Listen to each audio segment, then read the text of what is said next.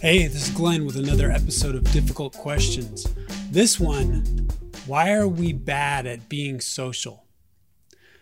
This question comes on the back of Andrew Cuomo and his greetings of women, and it comes on the back of gender identity and preferred pronouns, and just this general tension that we have when interacting with each other. And this general tension has really come about and been really in the forefront of our minds in the past, let's say 4 years, starting with Me Too and this calling out of these social interactions. And why are we so bad at this? Why we've been greeting each other, we've been interacting with each other for millennia. So why are we always struggling with this? And I don't want to insult anybody, because as David Goggins says, we're all messed up, just some are better at hiding it. And I really think that is at the crux. You know, we all have insecurities. We all have things we want in life. We all have things that are giving us trouble. And of recent, in the past 4 or so years, really all that, people have just been pushing that forward. And I think, I say it's like we're living a real life movie of The Breakfast Club, where everybody in the cast doesn't trust one another, and they all have these internal struggles and external struggles, and they all want to share them. And just like the Breakfast Club, the standard, the rules of social engagement that we have set forth have been, they embody the school teacher that's there for the Saturday school, right? Why can't you just follow the rules? We have established these rules, and these rules have become comfortable to people that have accepted them. Whether or not they're comfortable with them themselves, it's just a way to move through life. Because in any social interaction, I broke it down. We have our priorities, what we need out of this social interaction. We have our expectations and the power level we perceive. So who am I meeting? Am I meeting a boss? Am I meeting a homeless person? Am I meeting someone that's going to try to hit on me, right? We have these expectations, and we have this perceived power level of, well, I'm above them or under them or equal to them. Then we have our flags, right? These are the deductive reasoning, visual cues that we use to perceive who these people are. So whether they could have tattoos, whether they're dressed for a night out, whether they're in a business suit, whether they're in coveralls, whether they walk with a limp, you know, all of these things that we just consciously and unconsciously bring into this interaction. We're carrying that. And then we have the last two things, what we say and what we do, and how we greet each other. So it could be, hello, thank you, sir, right? It could be, what's up? And then it could be this fist bump. It could be a handshake. It could be a hug. It could be different types of hugs. And that all depends on all of the stuff that we've just perceived beforehand. And there's no guarantee that what you perceive is what the other person perceives. And I think there's the friction. And so society has built in these expectations. You know, we started with the handshake when I was growing up. And then that got, because we had people that were concerned about germs, we got to the fist bump. But a fist bump means something different to me. And because of the way I grew up. So you never know what people are bringing to this interaction. And I think in the past 4 years, we have been pushing what we bring to that interaction ahead of us and creating anxiety for ourselves. I grew up with all of these etiquette rules, and especially these etiquette rules for men versus women. So as a man, for women, you open doors for them, ladies first. You pull chairs out for them. You have all this chivalrous action. But as a feminist from the 90s, and if people are equal, I had problems kind of figuring out in my mind how this is equal and you're supposed to do these chivalrous things. I couldn't relegate equal and special. I couldn't make it work in my head. And I always had these problems. And especially with showing someone respect, it seemed that to show someone respect, it was, if it was a woman, society wanted you to put it in relation to whether or not they were married or not. So do they have a wedding ring? Is it ma'am? Is it miss? Whereas men, it's just yes, sir, no matter the age, no matter the marital status. Is it Ms.? And all of this, I just wanted to give you respect. How can I just say, we are equal? I don't care your marital status. I don't care that you're a woman. I just want to give you respect. So I started opening doors for everybody, men and women. I started pulling chairs out for everybody. Because we're all equal, right? And that's where I hit this impasse. It's like, if we're all equal, then we are all equal. And because of that, I ran into complications. Because I didn't want people to prejudge me, and I wanted to start at equal. And for me, everything is about what you do, not what you are. That's just the way that I kind of came about my comfort in my world. I decided that no one was going to be able to guess what I was. I dressed as plainly as possible, don't have any tattoos. I would make my hair not unique at all. And I would try to just take away all of these cues. But I can't get away from the way I look. And I either look like, it's usually to older women, I look like a handsome young man, or to a lot of people, I look like a Nazi serial killer. I look like a threat because I'm 6'2" and I have these square features on my face and I don't smile much, or I didn't smile much. So I was this obvious threat. And because of that, I didn't want to throw any more threatening flags people's way. In fact, I went the opposite route. In my 20s, I decided I was going to wear message tees that were definitively meant for a different demographic, especially if they were for women. So my dancer friend had a girly girl shirt.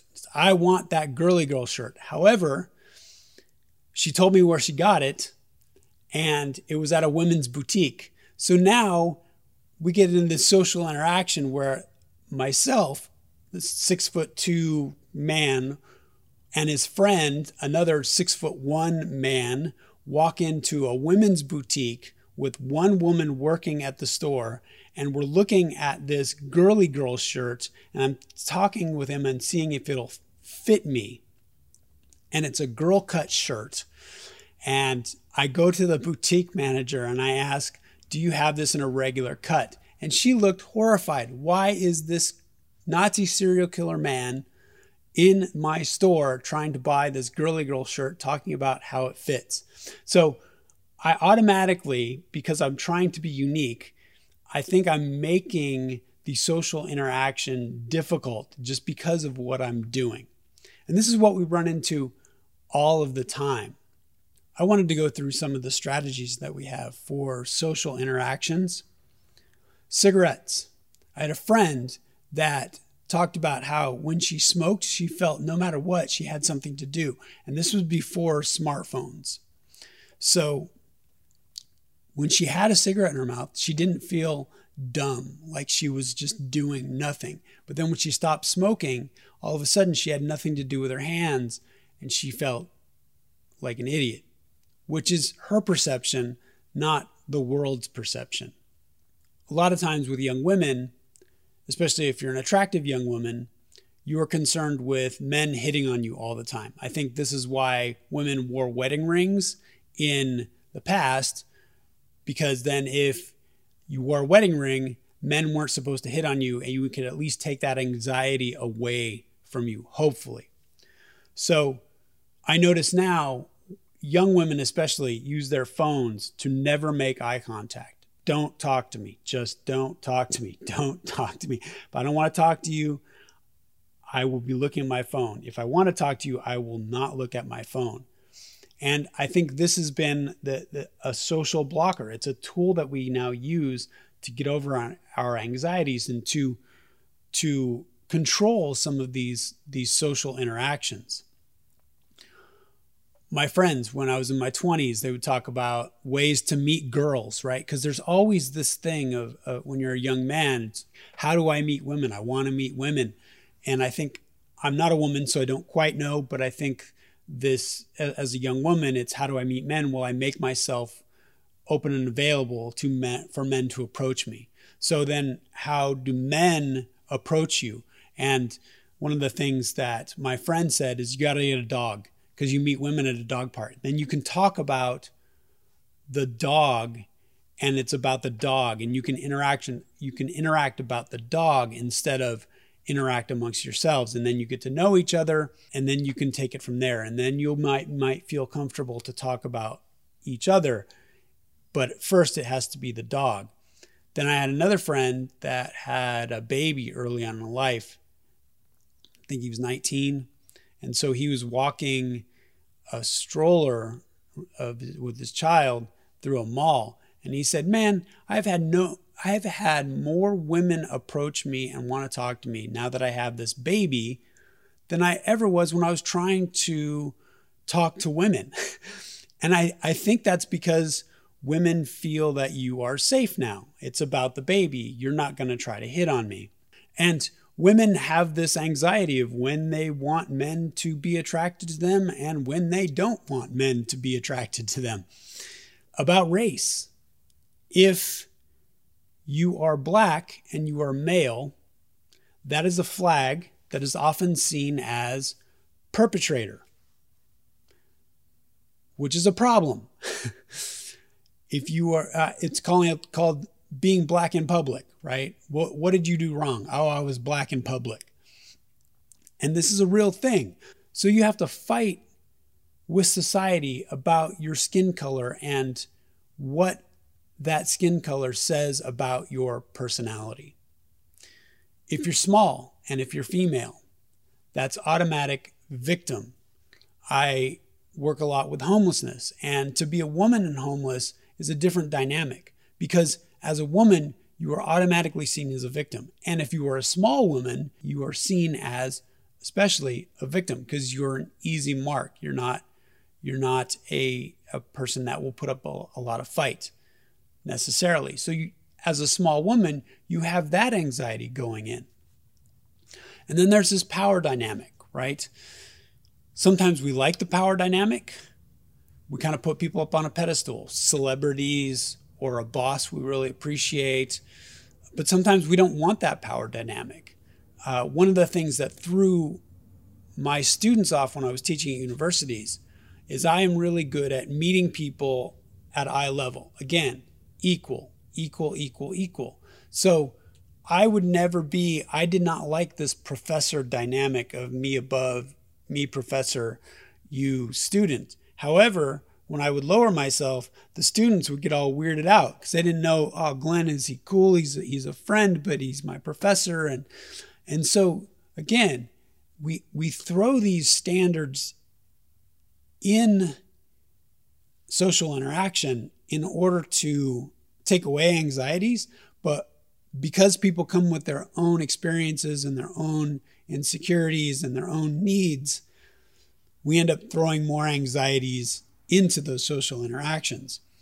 For me, back to the fist bump, I grew up with Super Friends. It was a cartoon show, and it had the Wonder Twins, and the Wonder Twins would activate every time they got into superpower. I grew up with that. So it's Wonder Twin powers, activate.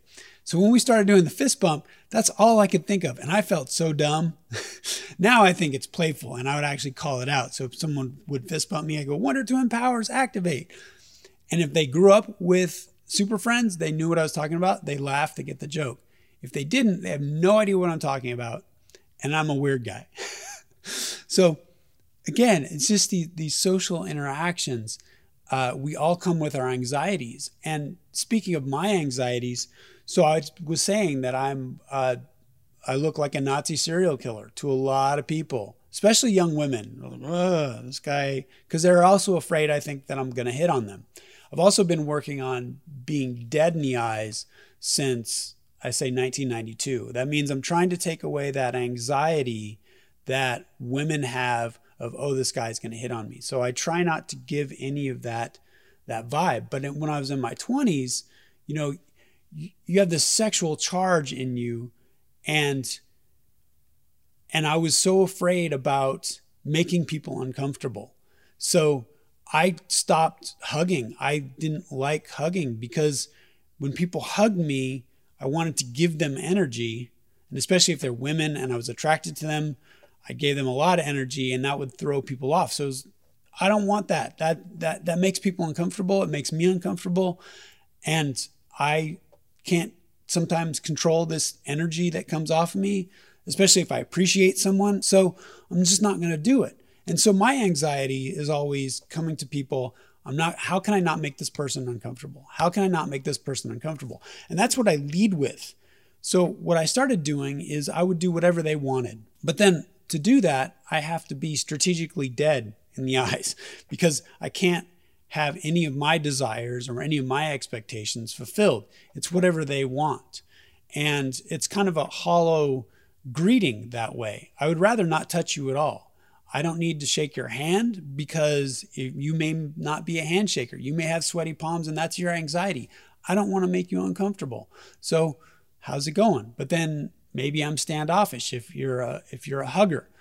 And hugging for me also, since I'm tall, I have long arms. And if the person I'm hugging is small, I don't know where my hands go. And sometimes my hands land in some weird places, and then I'm that weird hand guy, or I'm touching places I shouldn't be on accident. And it's just no good for me. Yet some people are huggers, and they do this hug. They're like side huggers, and they just don't ask, especially women. What I've noticed is they take the liberty that you want me to touch you. You want me to be affectionate towards you. And that's great for a lot of men. I know a lot of men, they say, Glenn, don't tell them that they shouldn't hug us. We like it when they hug us. I was like, man, I don't want that energy. I don't want that possibility of making people uncomfortable. But I think also young men enjoy that. And some women enjoy that they enjoy that. And there's this need for attention, maybe. There's this power dynamic, this sexual power that women have over men that I constantly try to deny. But it's there. It's always there. I can't get rid of it. I was telling a person, I've tried to figure out why I am attracted to breasts. It's ridiculous. It has no bearing on anything, but it's something biological in me. And every time, I've been working at this since 1992, I have to constantly tell the sex drive monster in my head, do not look at her breasts. Do not look at her breasts. It's ridiculous, right? So if I've been working on it since 1992, what's the rest of the world doing? Because I don't think they've been working on it since 1992 to try and lock that sexuality, that interest in female body parts. I don't know why that's there, but I don't think they've been trying to lock it away. So they must have a different dynamic. You go back into that Andrew Cuomo thing. So my goal is to not make people uncomfortable. And that's my dynamic.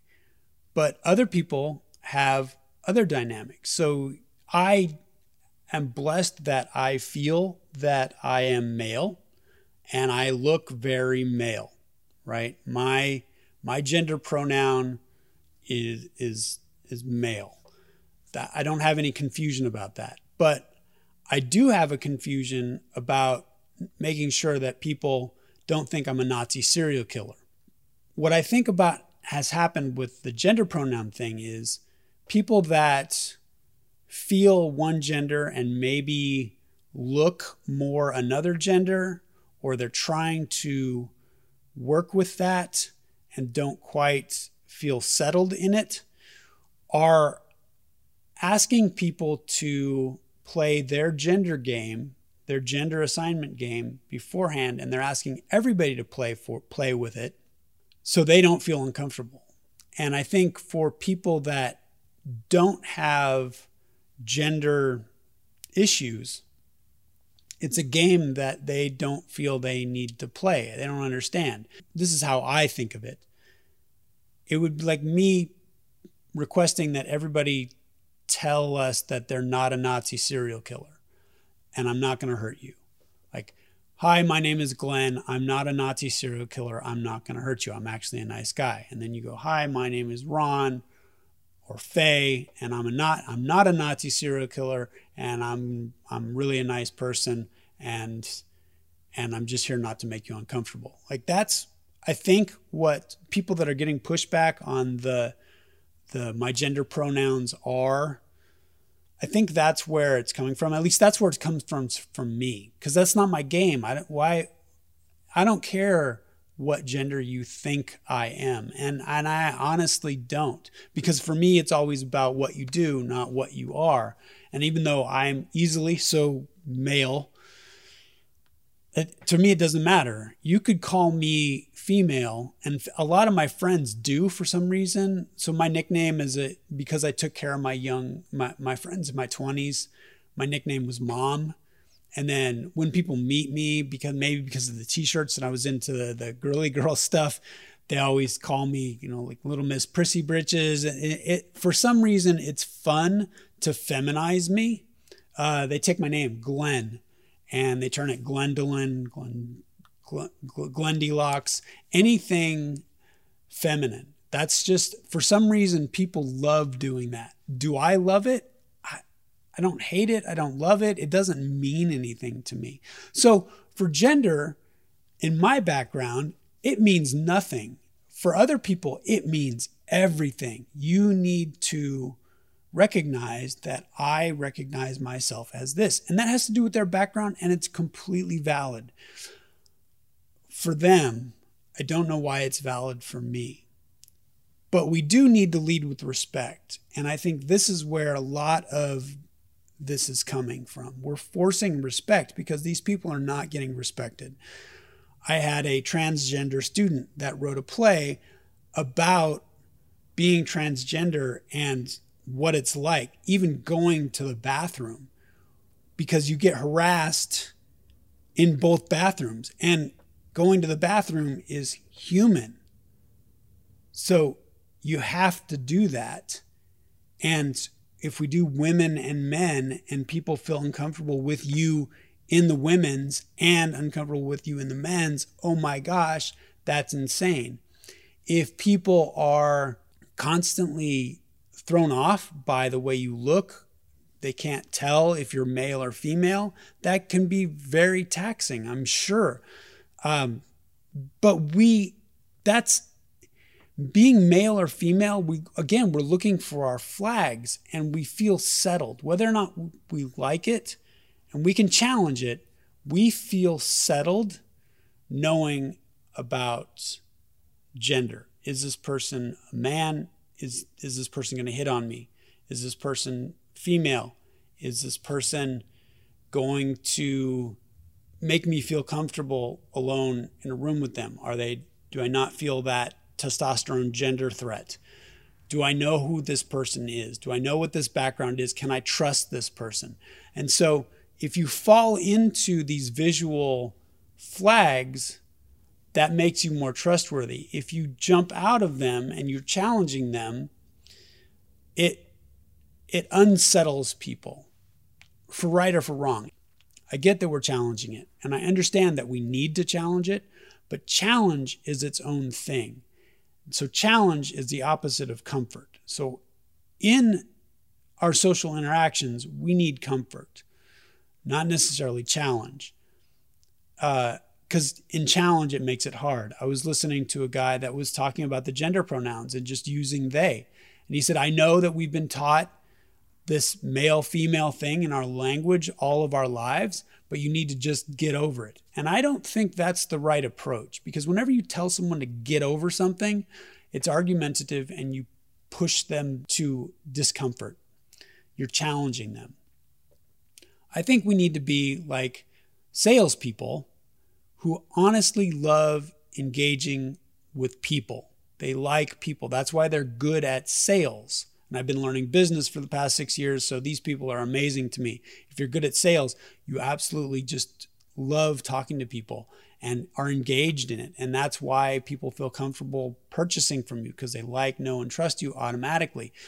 I think we need to learn from salespeople to like humanity first. It's not about your flags. It's no matter what your flags are, you're a human being and we can trust each other. And I think that's where we can become less anxiety-ridden about our social interactions. I'd like to hear your thoughts. Thanks.